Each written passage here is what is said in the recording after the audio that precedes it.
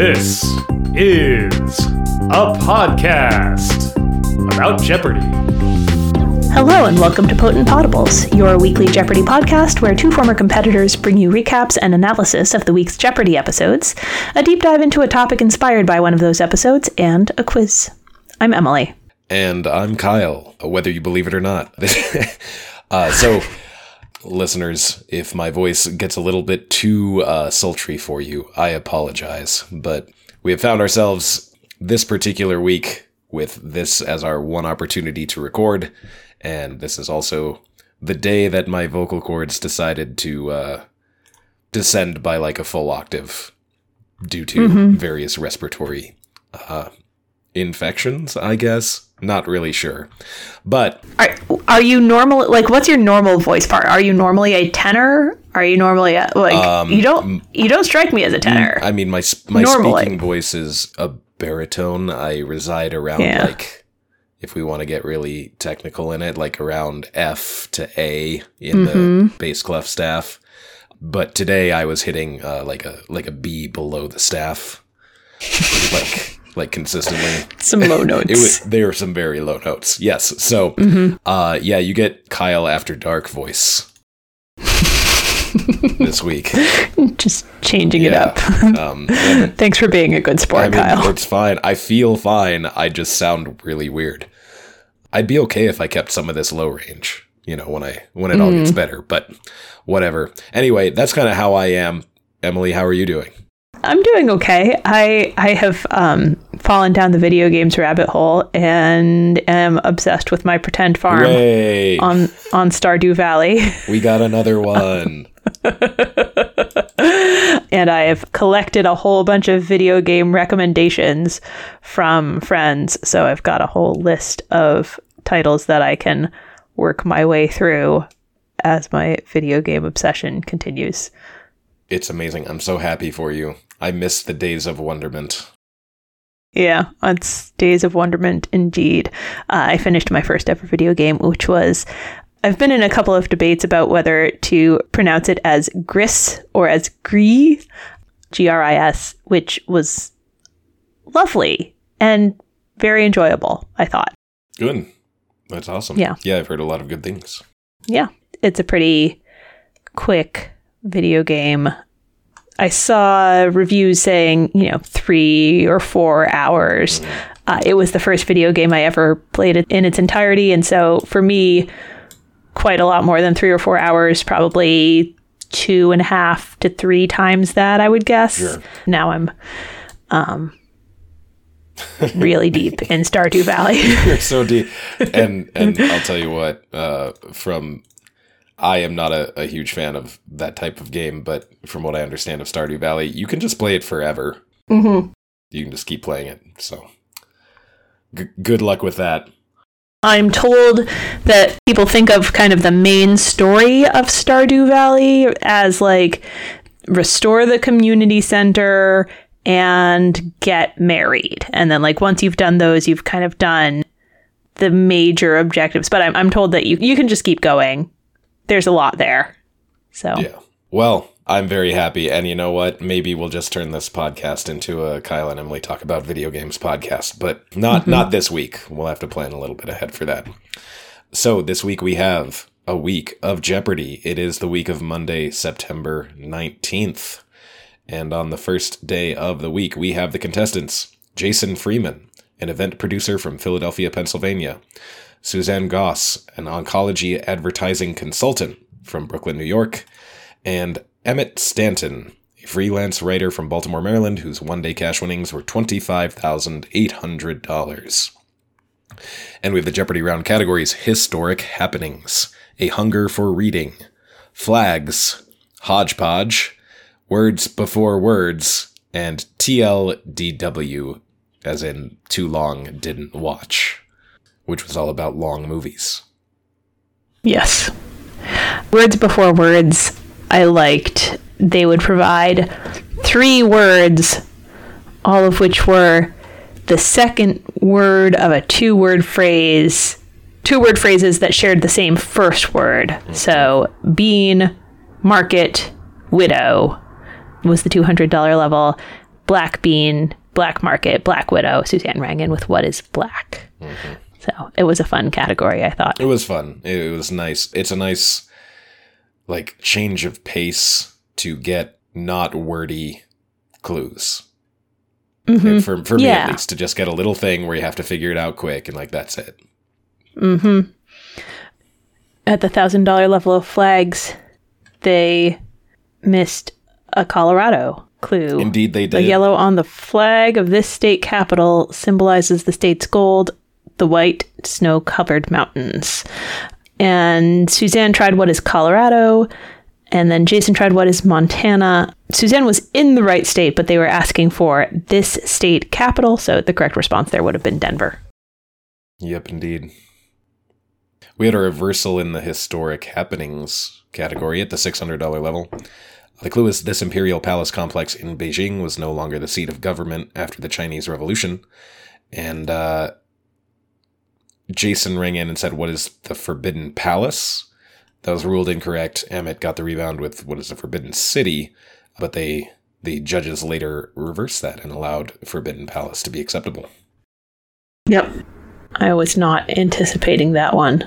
Often when there's a reversal, I've already sort of looked skeptically at my television. But yeah. I immediately thought Forbidden Palace, and I wonder if this is the same for... I mean, who knows for Jason. I've talked a lot, speaking of video games, I've talked on the podcast before about how playing Civilization has taught me a lot of things, particularly important landmarks. And in Civ 5, it is the Forbidden Palace that you build, not the Forbidden City. So I think my brain has replaced the term Forbidden City with Forbidden Palace. Yeah. Who knows, though? Who knows if that's why he thought that? Yeah, who knows?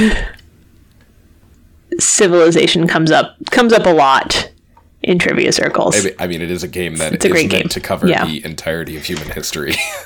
Yeah. So it kind of makes sense. Yeah, there's a big overlap there in that particular section of the Venn diagram. Daily Double number 1 is in flags at the $800 level, and Emmett finds it as the 24th pick. He's just about tied with Jason at this point. 4,200 for Emmett, 4,000 for Jason. Suzanne's in the negative.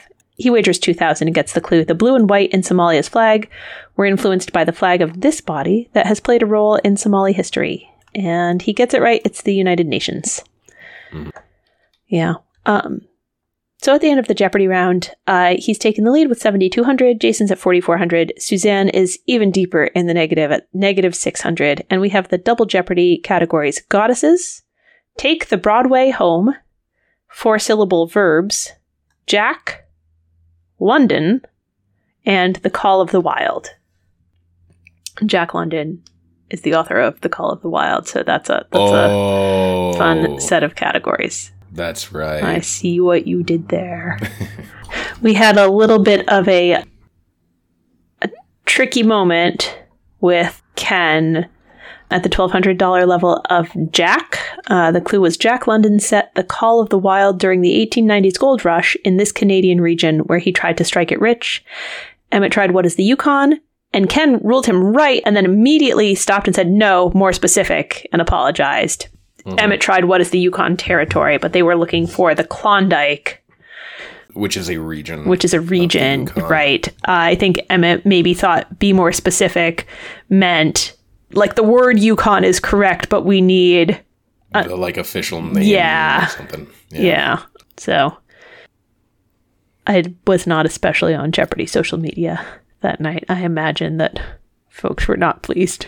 I didn't see anything about that. Huh, okay. I didn't see much hubbub. I also didn't go looking. Usually it's forced upon me whether I care, whether I want to see it or not. Mm-hmm. I did not come across that. Doesn't mean there wasn't it. Yeah. All right, Daily Double number 2 is in the London category at the $1,600 level. Pick number 13, Emmett finds it. I believe Emmett found all 3 in this game. Oh, yeah. Yeah. He wagers 2,000, as we come to expect from him, and gets the clue. It's dome dominating London skyline. It's been called Christopher Wren's magnum opus. And he has no idea. He guessed what is the Shard, but that's St. Paul's Cathedral. Mm-hmm.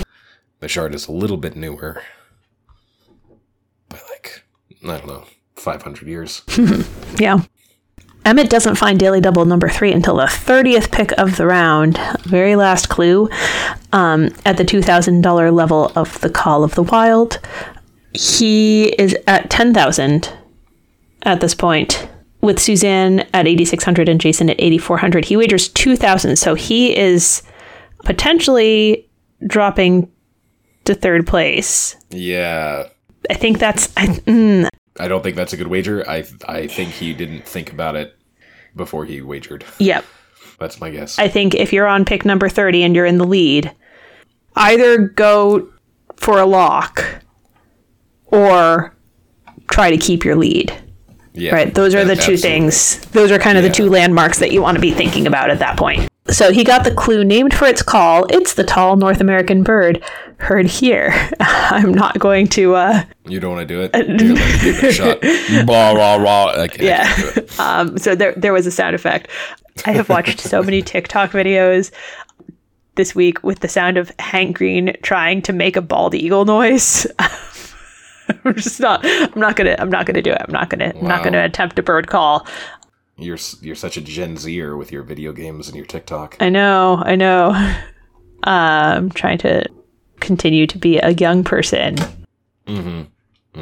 That's Steve Buscemi GIF, hello, fellow youths. Yep, that's me. Anyway, it was a whooping crane, but Emmett tried What is a Turkey, so he drops down into third place.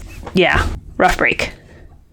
Yes. So he does drop to third place going into final. It's very close. Emmett's at 8,000, Jason's at 8,400, Suzanne is at 8,600. And the final Jeopardy category is historic documents. And the clue, the governor of Massachusetts wrote, "It is a poor document, but a mighty act. Wrong in its delay till January, but grand and sublime after all." Emmett was the only one to get it correct, and that is the Emancipation Proclamation. Now, his handwriting was real bad. And I know that they have judges, they're watching the pens. Like, I'm not saying it shouldn't have been accepted. I imagine they had a hard time, though. It was hard to make out what letters he wrote. Yeah, agreed. But it was accepted, and he bet it all, so he doubled up to 16,000. Incidentally, that is probably not the correct wager in that situation, but it works out for him. Right. Right. Also, yeah. But Jason wrote, "What is the Plymouth Compact?" That is incorrect. And he wagered everything but $2. And Suzanne wrote, "What is the Stamp Act?" And that is also incorrect. She wagered 6,000. So Emmett wins with 16,000. Yeah. Not a cover bet from Suzanne. Nope. Yeah. Interesting wagers across the board here. But that's what makes the game interesting, is the variation. So that brings us to Tuesday, where we have the contestants Juliana Marmon, a pediatrician from Concord, Massachusetts, Kelly Shannon Henderson, a classics professor from Cincinnati, and Emmett Stanton, a freelance writer from Baltimore, Maryland, whose 2-day cash winnings total $41,800. And our Jeopardy round categories are World War II, Science and Nature, Heteronyms, There's the Rub, Lettuce, and Entertain You. You in quotation marks. Each response will be a title containing the word you. We had a couple of fun, like back and forth there from the 2 to the 400. The $200 was, disappointingly, the sequel to this 2013 film about a team of bank-robbing illusionists was not called Now You Don't. Kelly Ringen said, "What is Now You See It?" That's incorrect. Emmett got the rebound with Now You See Me. And then the $400 clue was, in 1964, 2 Beatles songs debuted in the U.S. Top 40 a week apart. Please Please Me and this song, Yeah, Yeah, Yeah. Emmett got in with What is She Loves Me? And Kelly got the rebound with What is She Loves You? Ken noted that she got the pronoun correct. Yep. Careful talking about pronouns, though. You might alienate a lot of your audience there, Ken. We didn't have pronouns in my day. That's right. You'll never see me using pronouns. Absurd. There's a screenshot of a comment circulating in my circle. Somebody said, if any teacher at my child's school is using singular they ought to lose their job. It's like, there it is. Wait, what? They ought. Wait. Yep. Just go ahead and read that back. Yep. It's hilarious. Yes. And like, I understand what they're trying to say, but like that we didn't used to use pronouns. I'm like, You just don't know what they are. Yeah, you just don't know what that word means, friend. Yeah. So Daily Double number 1 is in the Science and Nature category at the $600 level. It's only pick number 5, and Juliana finds it. She wagers 1,000. Fine wager. And gets the clue. 370 miles in diameter, Olympus Mons on this planet is the largest volcano in our solar system.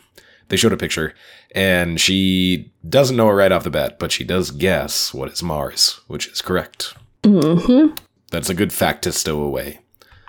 Olympus Mons is on Mars. Yep. So at the end of the Jeopardy round, Emmett is in the lead at 4,600, Kelly is at 2,000, and Juliana is back down to 1,000. And we have the Double Jeopardy categories: Capital City Etymologies, I'll Have Seconds, Lesser Known Names, Genres of Poetry, Current Slang, and Before and After People. Mm-hmm. I like that. Yeah, that was fun. Category. Yeah.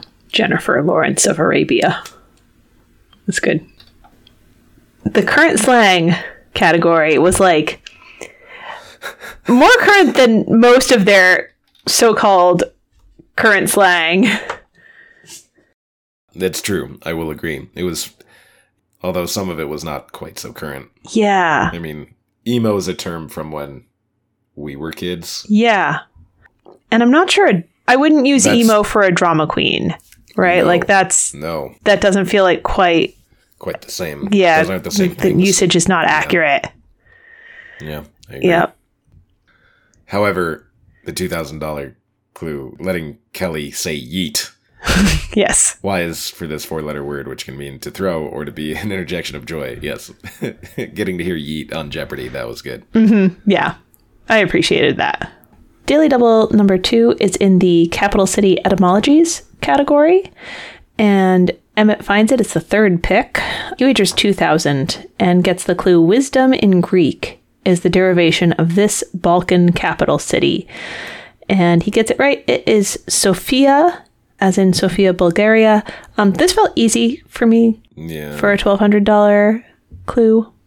Yeah, I guess. I mean, it is fairly common knowledge, but it's also mostly a know it if you know it or you don't. Yeah. I mean, you can kind of maybe quickly go through your Balkan capital cities and try to land on one that sounds like yeah. I mean, right, I guess I thought wisdom in Greek is pretty, is well known. It is well known. I would agree with that, but much more well known than which Stan country has Tashkent as the capital. That is something that I memorized prior to appearing on Jeopardy and then subsequently forgot. I felt like it's a capital city, but also its name means wisdom in Greek. It's much more accessible than... Yeah. Than guessing which Stan Tashkent is. Yeah. And Daily Double number 3 is in I'll Have Seconds at the $1,600 level. Pick 15, Kelly finds this one. And she has been making a bit of a move, and she wagers 5,000, which I really like. The clue is an Ivy League school was named for British statesman William Legge, the second Earl of this. And she takes a second, probably going through Ivy League schools, and she guesses what is Dartmouth. And that is correct. Mm-hmm. So she gets herself in the lead, and I think she pretty much holds it for the rest of the game, or at least until final. Mm-hmm. So at the end of the Double Jeopardy round, Kelly's at 19,800, Emmett's at 15,400, Juliana's at 3,400. We have the final Jeopardy category, American Government, and the clue delivered on January 8, 1790. The first of these was also the shortest, at 1,089 words. And Emmett's the only one to get it correct here. Again. Yeah, again. Juliana tries, what are the Federalist Papers? She hasn't wagered anything, so she stays at 3,400. Kelly tried, what is an inaugural address? That's a reasonable guess, but doesn't quite line up date-wise, exactly. right? Like, there's not a presidential inauguration that year, and the inaugurations were in March until they were moved. She's wagered 11,001, so she drops down to 87.99. And Emmett has, what is the State of the Union address? And that's correct. He's wagered everything, 15,400. Probably too big of a wager for this situation because you're expecting Kelly to drop down to the, 10,000-ish range if she's made a cover bet. So ideally a smaller wager would let you stay above if everybody misses. But hey, it works out in his favor because he gets to pocket 30,800 for this game. Amen. Yeah. All right. And so on Wednesday, we have the contestants Martha Bath, a retired CPA from Seattle, Washington, Christopher Pennant, a sports journalist from Chicago, Illinois, and Emmett Stanton, a freelance writer from Baltimore, Maryland, whose 3-day winnings are now $72,600. And we have the Jeopardy round categories Lakes and Rivers, If It Quacks Like a Dock, Shoes, Crossword Clues J, Great American Pears, and Budweiser and Sports.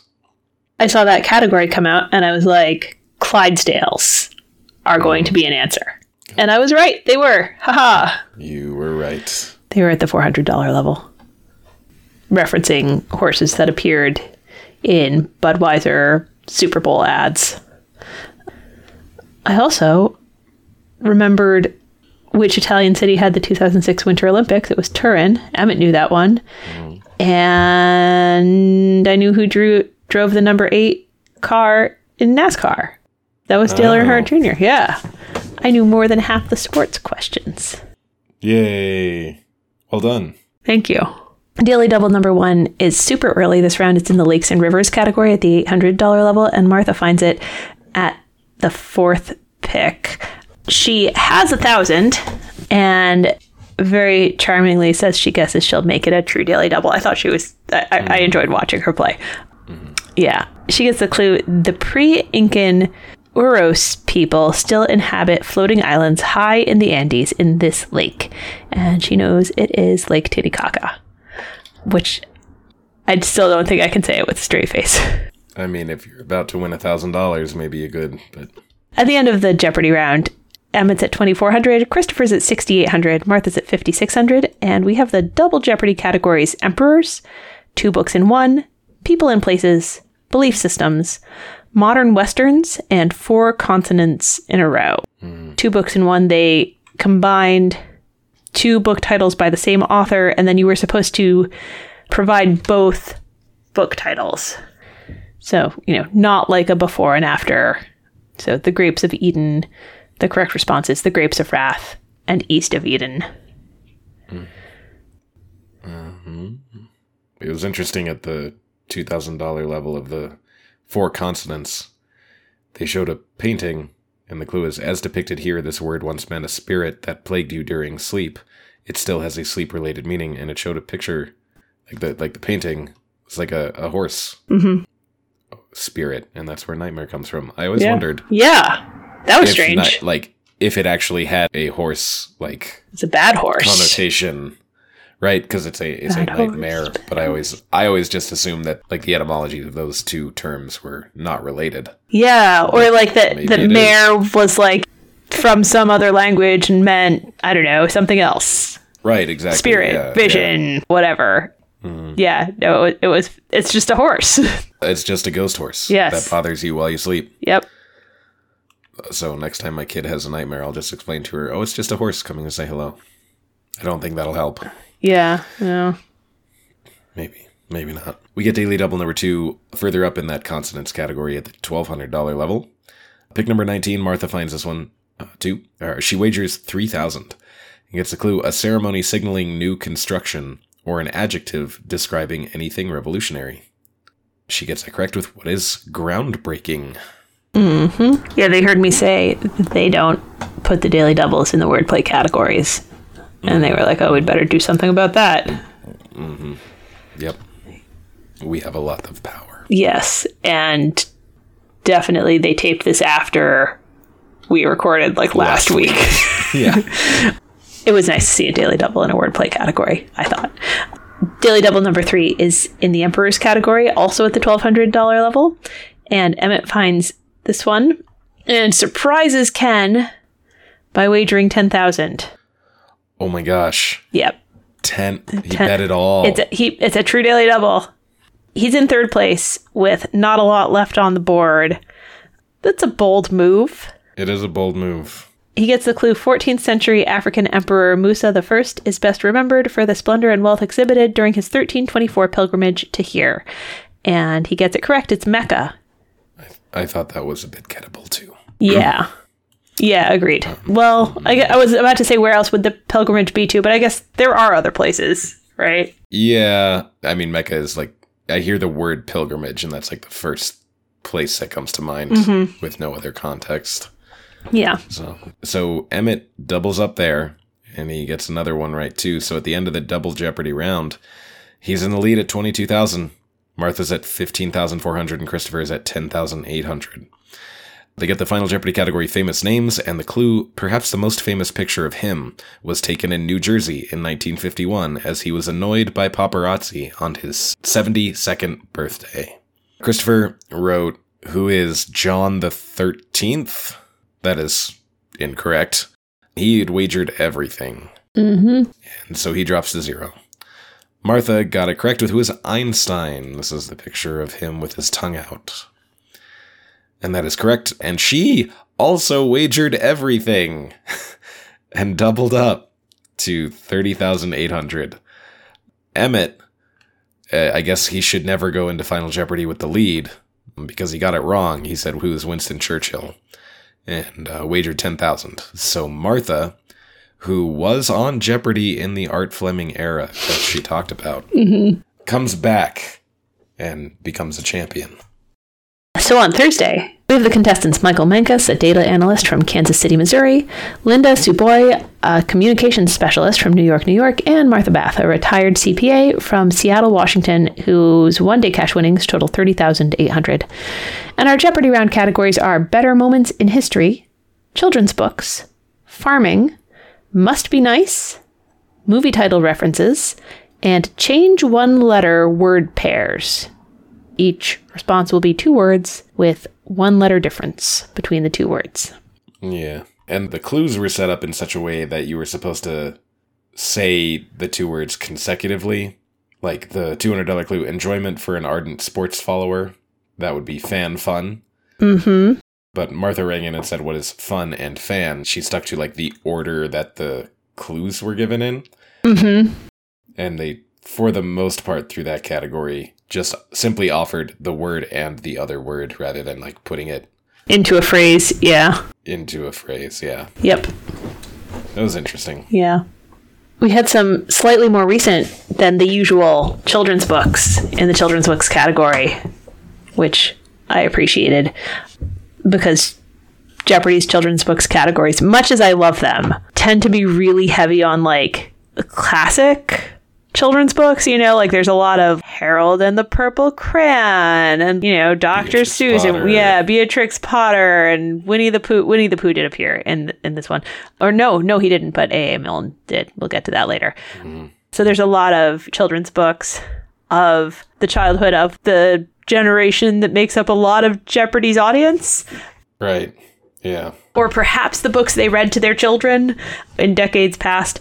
But we did have a couple of more recent ones. We had And Tango Makes Three, a story of 2 of these male flightless birds who are given a chick to raise at a zoo. Linda got it. That's penguins.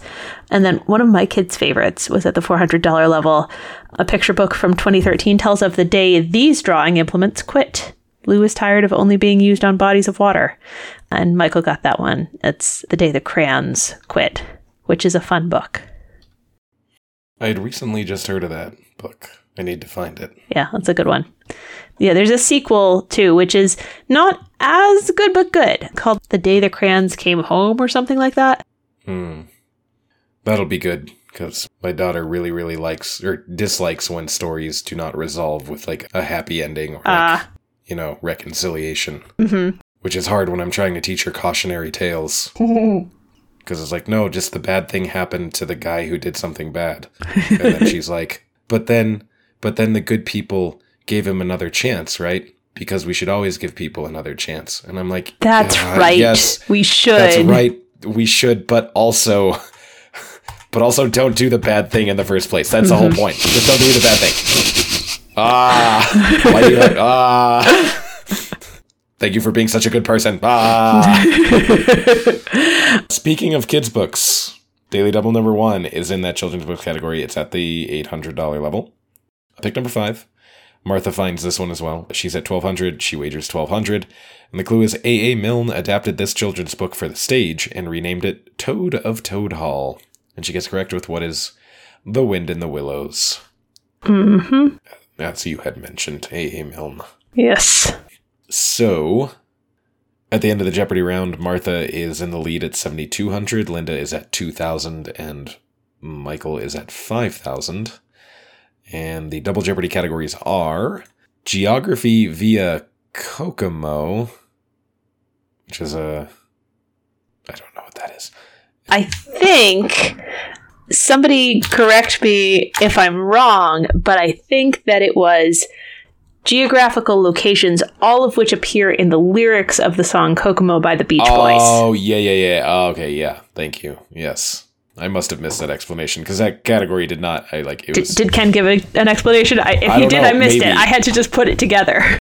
It was just geography to my mind. Yeah. Anyway, Geography via Kokomo, In My Autobiography, Humans in Space, Old Fashioned, Beyonce songs, and Sounds Just Like an Animal.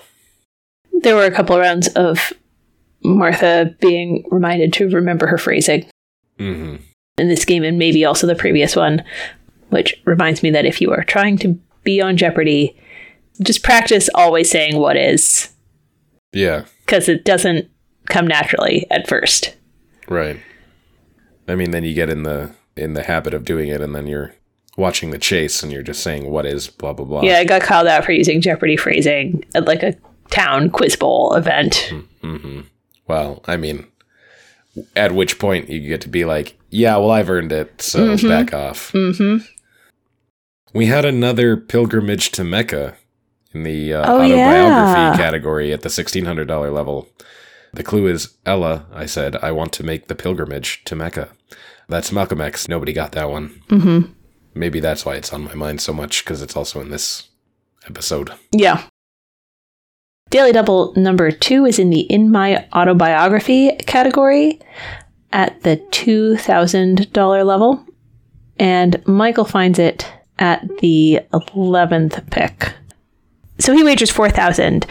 And the clue, I think Ken must have practiced how to do this pronunciation and did an impressive job. Both the name of the language and the name have clicks in them, which I have learned a little bit about how to do, but only enough to know that I really don't do them correctly. So, in Xhosa, rolilala means pulling the branch of a tree, but its colloquial meaning would be troublemaker. And Michael doesn't know. The correct response here is Nelson Mandela. I confidently guessed the wrong thing. I was like, oh, it's Trevor Noah.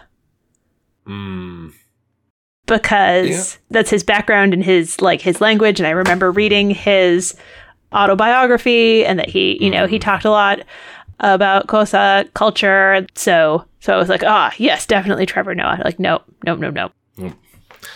That's not a bad guess, though. Yeah. Thanks. I would say. And Daily Double number 3 is in the Humans in Space category. At the $800 level, pick number 26, Michael finds it. He is a good deal behind Martha, but he wagers $8,000. Gets the clue?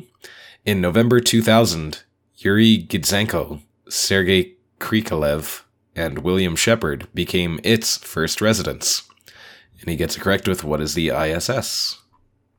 Mm-hmm. So going into final, Michael's in the lead with 18,600, Martha's at 15,600, Linda's at 3,200, and our final Jeopardy category is pop culture, and the clue is in 2011, Leland, Mississippi, where Jim Henson grew up, honored Henson and his Muppets by renaming a bridge this, also a song title.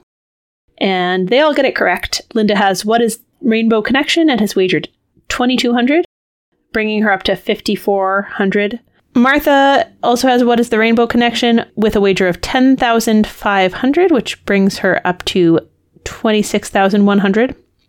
And Michael has it as well, and he's wagered 12,601, a cover bet, which gives him the win with $31,201.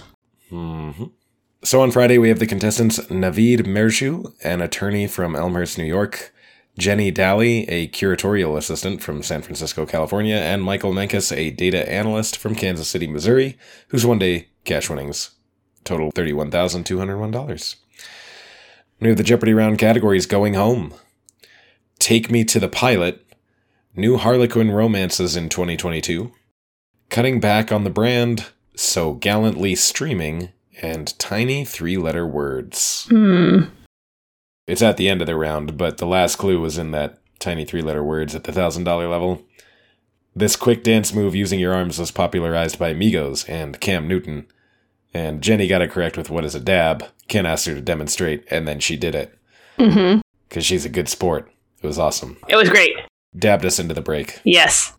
So did Ken. Yeah. His was not as good. True.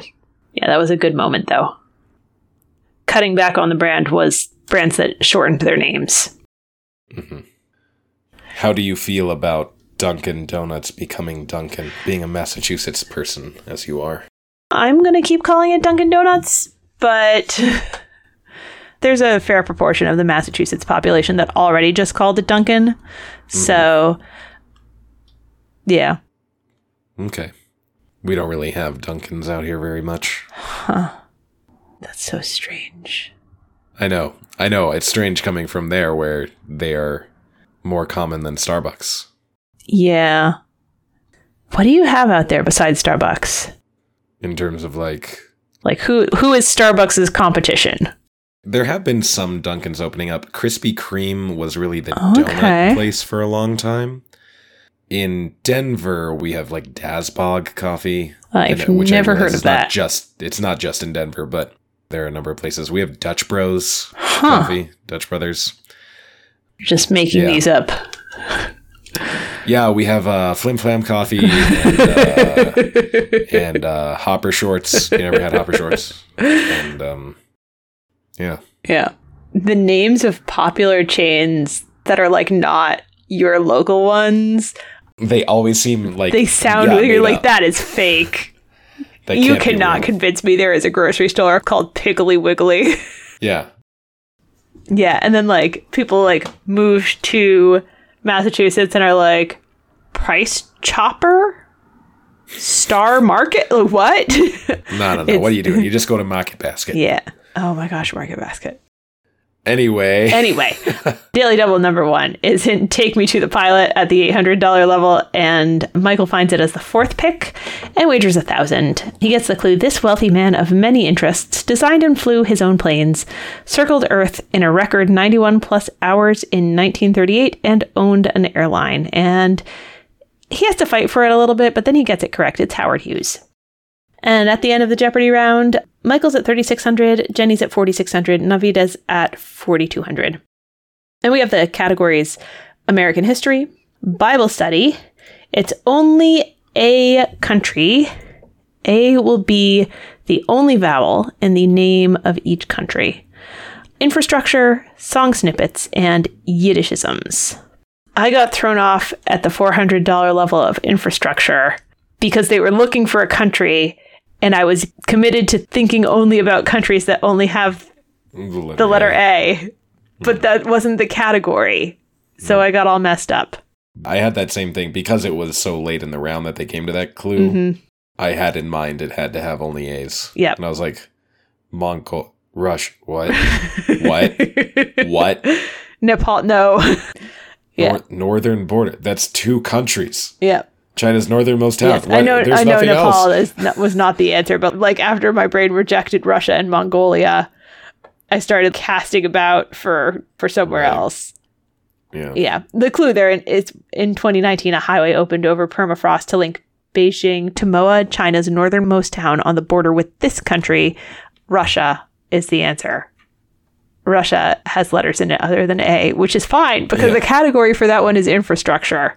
Just like watch out for that. It happens. Like I know that it happens. I specifically try to avoid having it happen in my brain, and nevertheless, it happens. It does. Yeah. They struggled a little with the Bible study category, but they did. Yeah. They got the 400 and 800.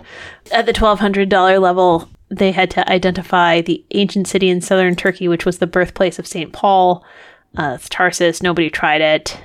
They couldn't think of which queen told Solomon, "It was a true report that I heard in mine own land of thy acts and of thy wisdom." That's the Queen of Sheba. And they didn't know the term for the Gospels of Matthew, Mark, and Luke. They're called the Synoptic Gospels. Yeah, synoptic means seen together because of kind of the overlaps in how they're structured and the ways that stories are told, whatever. Right. Yeah, which scholars now understand is because of common sources. Yeah. Daily Double number 2 is in the American History category at the $1,200 level. Pick number 3. Michael finds it. He wagers 2,000. Modest wager. He's slightly in the lead. Gets the clue. Speaking at the opening of a World's Fair, he was the first U.S. president to appear on television. And he does not offer a guess, but it is FDR in 1939, I think Ken said. Mm-hmm. Daily Double number 3 comes up at pick 15 at the $1,200 level of It's Only a Country. Michael finds this one and wagers 3,000 and gets the clue. The Tropic of Capricorn passes through this Indian Ocean island nation about 300 miles south of the capital, Antananarivo. He tries, what are the Maldives? That is incorrect. It's Madagascar. So at the end of the Double Jeopardy round, Michael has maintained his lead. He's at 11,400. Naveed is at 8,600 and Jenny is at 4,600. They have the Final Jeopardy category literary characters, and the clue, in a later part of the epic named for him, this character becomes king after his cousin Heirdred dies in battle. Jenny guesses a title character of an epic and says who is Gilgamesh, but that is incorrect, and she wagered 4,001. Naveed got it correct with who is Beowulf, and he wagered 8,500, nearly everything. And Michael also got it correct with who is Beowulf, and made a cover bet of 5,801. So he is a 2-day champion, and we'll be back on Monday. Mm-hmm. Whew, so that's the week. Yeah. So this is the point in the episode where we remind you that we have a Patreon. It is patreon.com/potentpotables. You can go there to find some exclusive content and support us financially if that is something that you are interested in doing. You can slide us a few bucks. You'll find our quiz questions up there once we finish recording, so you can kind of get a sneak peek at that. And if you just got some money and you want to support a podcast that you hopefully enjoy, if you're spending time listening, we hope you enjoy it, then go ahead and head over there. It's patreon.com/potentpotables. And of course, we always take a moment to encourage you that even if we are not where you want to send your money, there are better causes than our podcast. We have been highlighting abortionfunds.org and communityjusticeexchange.org as well as some others that are still in the show notes if you're interested. All right, Emily, do you have deep dive guesses? Yes, I do. I am not confident in them. Are we talking about Douglas Adams? We are not talking about Douglas Adams. Drat. Okay. I've never actually read his books. Huh. I need to. Yeah. They're on my list. Okay. Along with everything else. Yeah. What about Malcolm X? Not Malcolm X. Okay. The Massachusetts Bay Colony and or Anne Hutchinson. It counts as one guess because it was one clue. No, we are not talking about either of those things. Perhaps it was too on the nose, but we're talking about Denver. Ah, of course we are. Perfect. Yeah, that was the Monday game. The missed clue that we already talked about the flag of Denver. And I was like, you know what? Maybe it would be, too on the nose for me to talk about Denver, but also this might be the only chance that I get to talk about Denver. Now, of course, with my voice in the condition that it is, this will be fairly quick. It's not going to be a real in-depth history of Denver or anything like that. I'm just going to give you some facts. I'll go through kind of the general timeline of the city of Denver. and then some just fun trivia facts that I've come across. Just to round out your knowledge, because Denver is, and because I live here, I'm going to be more adamant about it, is a major American city. Mm-hmm. It is perhaps the most major city, basically between, I don't know, like Kansas City or Chicago and the West Coast, right? I mean, Salt Lake is a city. Las Vegas is a major city, but they're very spread out, right? It's not like on the East, in the East where you have major city next to major city next to major city. So I feel a little bit of a chip on my shoulder that Denver often gets overlooked as, a prominent city in this country. So let's just learn a little bit about it. Great. So Denver City was founded in 1858 in what was at that time the Kansas Territory. Part of modern-day Colorado was in the Kansas Territory up until 1861. Before 1861, the first newspaper, the Rocky Mountain News, began its publication in 1859. The Rocky Mountain News is no longer around, which is a fairly recent development and pretty sad, because they provided good journalism. But, of course, many newspapers have gone under, and the Rocky Mountain News is one of them. They were bought up by the Denver Post about probably 10 years ago, I think. In 1861, the Colorado Territory is organized, and Denver becomes part of that, and becomes named the capital of it. In 1863, there was a major fire in downtown Denver. Most of the buildings were wood construction, and nearly all of downtown Denver was destroyed at that point, and the result was an institution of laws that require new buildings to be made of brick. So if you come to Denver and go to downtown, you'll see all of the historic buildings are made of brick and still standing. That also helped to kind of establish Denver as more of a, I guess, quote-unquote, serious city, rather than just having a bunch of saloons and brothels and stuff that had been hastily thrown up in kind of a western town. In 1870, we begin the first trains operating, and in 1871, the Denver Horse Railroad begins operating. Now, the Transcontinental Railroad actually gave people in the Colorado Territory, and particularly in Denver, a lot of worry because the decision was made for the Union Pacific Railroad to go north through Cheyenne, Wyoming, rather than through Denver. So as a result, the territorial governor, John Evans, after whom Mount Evans, one of the major peaks in our region, was named, he partnered with local business leaders and East Coast investors to form a railroad company to link Denver and the Colorado Territory with the National Rail Network. And the Denver Pacific Railway and Telegraph Company was established to essentially get Denver a rail system that would meet up with the Transcontinental Railroad. In 1876, Colorado is the newest state in the Union, and Denver becomes an official state capital at that point. In the early days of Denver, it was a western town. It was a boom town. It was originally established by settlers, like I said, out of the Kansas Territory, and it particularly drew people to mine for gold. There was an early gold rush in the 1850s and 60s. Following that, later on, we had a silver rush, which led to a number of different places in Colorado, including Montezuma, Georgetown, Central City, and Idaho Springs, as well as Leadville farther up in the mountains. But silver mining brought a lot of wealth to the residents of Denver. With this kind of rapid increase in wealth, and also the fact that the Colorado Territory was very new, and so government wasn't particularly established, and even into statehood, it was very young. There was a lot of corruption, a lot of crime, a lot of Old West mentality. And so in 1889, a particular event occurred where Soapy Smith, a con artist and kind of gangster who kind of ran some political goings on in Denver, assaulted the editor of the Rocky Mountain News, John Arkins.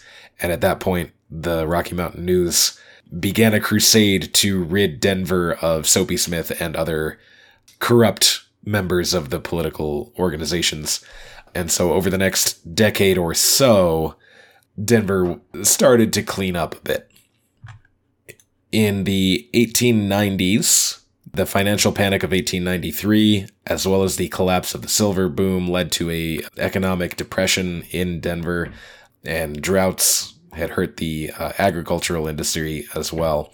So the 1890s were a tough time for Denver, and then going into the 20th century, there was a kind of turnaround under Mayor Robert Speer. Several new projects added new landmarks, including the City Auditorium, the Civic Center, and the Denver Museum of Nature and Science, which is still around. And as an attempt to assure Washington and people on the East Coast that Denver was no longer a frontier town, he brought the 1908 Democratic National Convention to Denver. In 1906, Red Rocks Amphitheater opened up, and they established the National Western Stock Show, which is the largest stock show in the nation, and still continues to this day. Through the Great Depression, Colorado actually did okay. Coal mining in Colorado was affected as alternative sources of fuel were widely adopted, and labor strikes hurt production. However, agriculture in this part of the country was able to kind of bounce back. Colorado saw the longest recorded wet period in its history from 1905 to 1929. But then in the 30s, the Dust Bowl came and had the same effect here as it did anywhere else. In World War II, after the bombing of Pearl Harbor, Denver and Colorado got on board, stopped being isolationists, and we got the establishment of the Rocky Mountain Arsenal, as well as Buckley Air Force Base. The Rocky Mountain Arsenal and Rocky Flats, to this day, housed nuclear materials and are still considered dangerous places to go. There are jokes about mountain goats that glow at night because they feed in Rocky Flats and near the Rocky Mountain Arsenal. Whether that's true or not, who knows, but that is an urban legend around here. After World War II, Denver began to boom. Not only because it's simply a beautiful place to live, but the Denver leaders saw an opportunity to expand infrastructure here. They built the tech center and things like that. Also, during World War II, the Denver Ordnance Plant was built, and after the war, it was converted to the Denver Federal Center, which is pretty much the main reason, well, one of the main reasons that should Washington, D.C. come under attack or be wiped out, Denver is the secondary capital of the United States, because the Federal Center here has like the largest concentration of federal agencies and infrastructure. Also, it's centrally located and fairly safe. So that's a little trivia fact for you too. Denver is the secondary capital, should the U.S. ever come under attack from a major power. So through the 70s and basically up into today, the Denver area has continued to grow. At this point, the Denver metro area includes a number of other cities, including Lakewood and Aurora, where I live. And the Denver metro area is actually considered by the Sierra Club to be a major offender in terms of urban sprawl, which is true. There was a lot of space out here, and there still kind of is, and people have built and built and built and grown rather rapidly. Denver has not been without its history of problems, particularly in terms of race. There was the Poundstone Amendment in 1974, which was an amendment to the state constitution. Supporters claim that the amendment would prevent Denver from abusing its size and status, about county annexations, basically saying that Denver can't add more to it. But the detractors pointed out that it would greatly limit the ability of the city to absorb other school districts in neighboring, municipalities, and thus end segregation, because in 1969, the Colorado Supreme Court ruled that optional attendance zones constituted segregation and ordered schools to be desegregated. Mm-hmm. There was violent response to that, dynamiting and firebombing of school buildings. And so the city of Denver annexed neighboring towns and bus students in order to make it happen. And so this amendment said that Denver can't annex surrounding towns, but that led to some more racial tensions. Earlier than that, we had elected a man named Benjamin Stapleton as the mayor of Denver from 1923 to 1931. And again from 1935 to 1947. He was a major figure in the history. He was also conveniently a member of the Ku Klux Klan. The KKK had a pretty prominent presence in Denver and the Front Range in the early 20th century. Luckily, after 1933, the KKK lost its political influence out here. But unfortunately, we do have that history that we are still currently wrestling with. In more recent history, the city's first Latino mayor was Federico Peña in 1983, and Peña Boulevard, which runs out to the airport, is named after him. And the city's first black mayor, Wellington Webb, was elected in 1991 and spearheaded major developments downtown, including the construction of Coors Field, the new airport, and the new convention center. And then that leads up to today. The big story with Denver now is continuing to deal with the massive influx of, I don't want to say immigrants, but like new people moving to the Denver area because it is a beautiful and wonderful place to live. And the infrastructure has had to constantly update to try and handle that. With the massive urban sprawl that we have, traffic is a major issue. In the 2000s, we had the T-Rex project, which is short for Transportation Expansion. Took a long time. They hailed it as a major success. I don't know. When I'm driving on I-25, I don't feel like it did that much, but who knows? Maybe it did. And then, of course, Denver and Colorado in general made national news by legalizing recreational use of marijuana and cannabis products. Of course, now other states are following suit, but Colorado, along with Washington, were kind of like the leaders in that regard. And then, so there's just a little bit of history, a few fun facts. The 1976 Winter Olympics were originally going to be held in Denver, but the voters in the city voted against it. So the city withdrew its bid, and it was the first place to ever turn down hosting the Olympics. It is one of only 12 U.S. cities to have teams of all four of the major, like, Big Four sports leagues. Like I said, the National Western Stock Show is the largest stock show, not only in the country, but apparently in the world. It's pretty cool. Denver was rated by Purina as the healthiest city in the country for pets. Apparently looking at categories like veterinarian to pet ratio and a low number of fleas.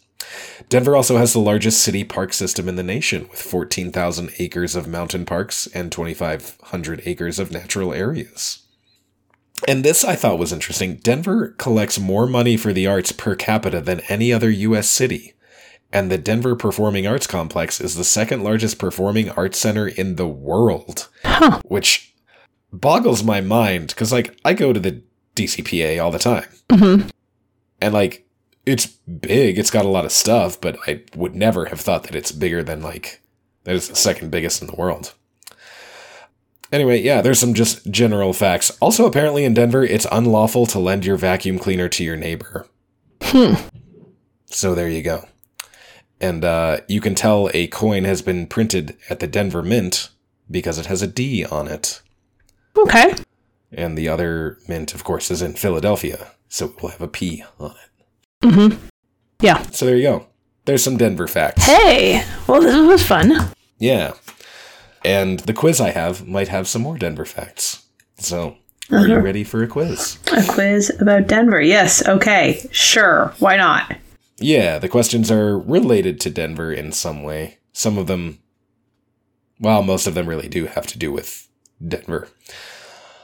Here we go. Question 1. Denver, like I said, is home to teams in all of the Big Four North American sports. The NFL, NHL, MLB, and NBA. Which of those teams has most recently won the championship of their respective organization?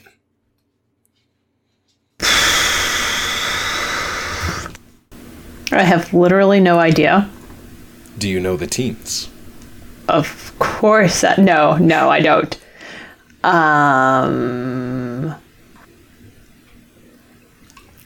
Do I have to name the team, or can I just guess which sport? How about I'll give you half points if you can name the sport.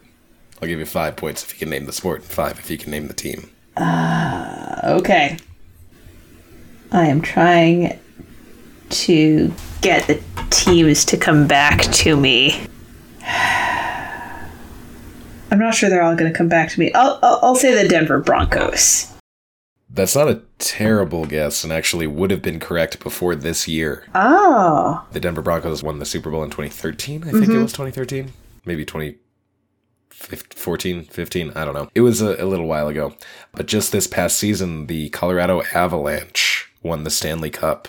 Oh, nice. Yes, so it is currently living in Denver right now until the season starts up again. Well, congratulations. Yes, thank you. You're welcome. Get to brag a little bit about my apps. All right, question 2.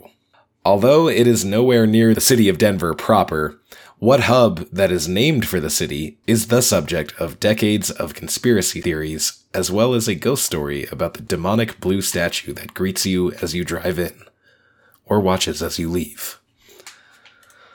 Hub named for the city. I have no idea. I don't think I've heard of this. And I'm not really sure how to go about coming up with a guess.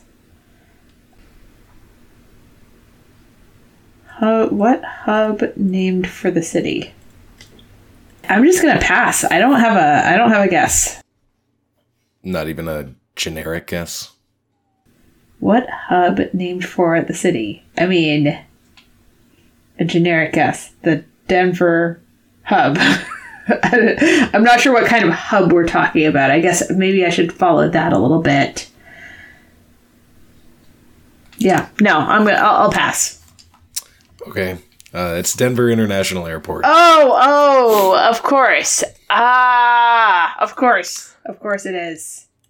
If you want a good, fun rabbit hole, look up the conspiracy theories around Denver International Airport. Huh. It's really fun. It's absurd, but it's really funny. There's a lot. There's a lot around it, which I don't really understand why, but they've really leaned into it. So whenever they have construction going on, they put up the barriers. Mm-hmm. And on the barriers, it says stuff like, "Pardon the mess, we're hiding the aliens," or something like that. It's good. That's so great. Yeah, for some reason my brain was like the Denver train station. The Denver train station is just Union Station. All right, question 3. Louis Ballast, the operator of Denver's Humpty Dumpty Barrel Drive-In, was the first person to trademark what now ubiquitous food. I'm sure he had to fill out paperwork and not just declare, "I has it." I mean, it's I can has cheeseburger, right? I'm going to say cheeseburger. And it is the cheeseburger. The term cheeseburger is a trademarked word. And apparently it was trademarked in Denver in 1935. I came across that today. Wow. Also, the Humpty Dumpty Barrel Drive-In is not around anymore. But tragically, next time you say cheeseburger, you owe somebody royalties, I think. Maybe not. Maybe the trademarks run out. Anyway, all right, you have 10 points. Yay. Yay. My quiz is not impossible.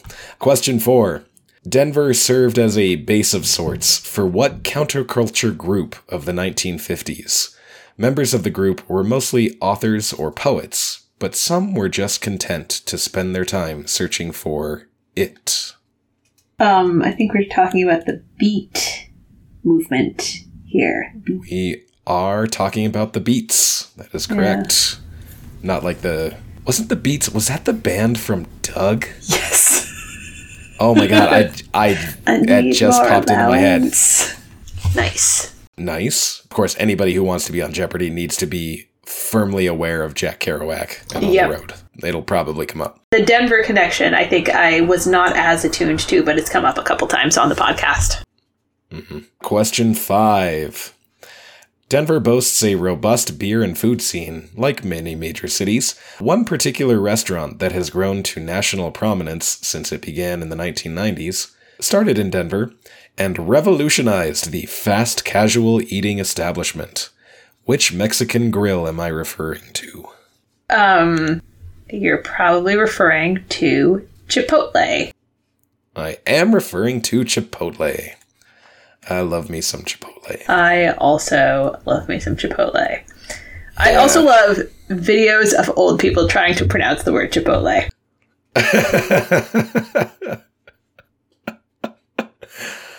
I need to look into that.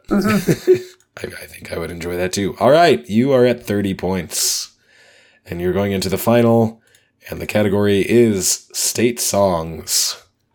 All right. I guess I'd better wager all of it. Okay, for 60 points. I had a daily double on Jeopardy about one of the state songs of Colorado, where the columbines grow. The other official state song of Colorado is a 1972 folk rock hit that garnered a small bit of controversy when the FCC considered censoring it due to suggestions of drug use, quote unquote. What is the title of this song? I have a guess, and I'm worried my guess will be embarrassing if I'm wrong, but I think it fits. I'm going to guess Rocky Mountain High. That is correct, by John Denver. Yay! Conveniently, John Denver. There are like 7 stanzas in that song.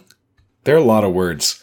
And apparently the FCC was like, well, it has the word high in it, so it's probably making allusions to drug use. And he was like, it's really that the mountains are up high and you feel good when you're in nature. There's nothing more to it. Like, it's cool to take your friends out camping. That's really all I'm saying. Mm-hmm. So, but yeah, in 2005, I think, 2005, 2007, sometime in the last 20 years, the state assembly designated Rocky Mountain High as our second state song. Nice. All right. 60 points. Way to go, Emily. Thank you. Whew, I really pulled off a pretty good recovery there. But this was fun. And I know a lot more about Denver than I did. Hopefully our listeners do as well. Yeah. Speaking of our listeners, hey, thanks listeners for spending your time with us. Make sure to subscribe wherever you get your podcasts. Leave a rating, a review if you could. If you want to check out our Patreon, it's patreon.com/potentpotables. And if you have friends who are Jeopardy fans, let them know about our podcast. You can all find us on Facebook at Potent Potables, on Twitter at PotentPotables1. Our email address is potentpotablescast@gmail.com, and our website is potentpod.com. And we'll be back next week with another week of Jeopardy. And until then, may your minds be quick and your buzzers be quicker.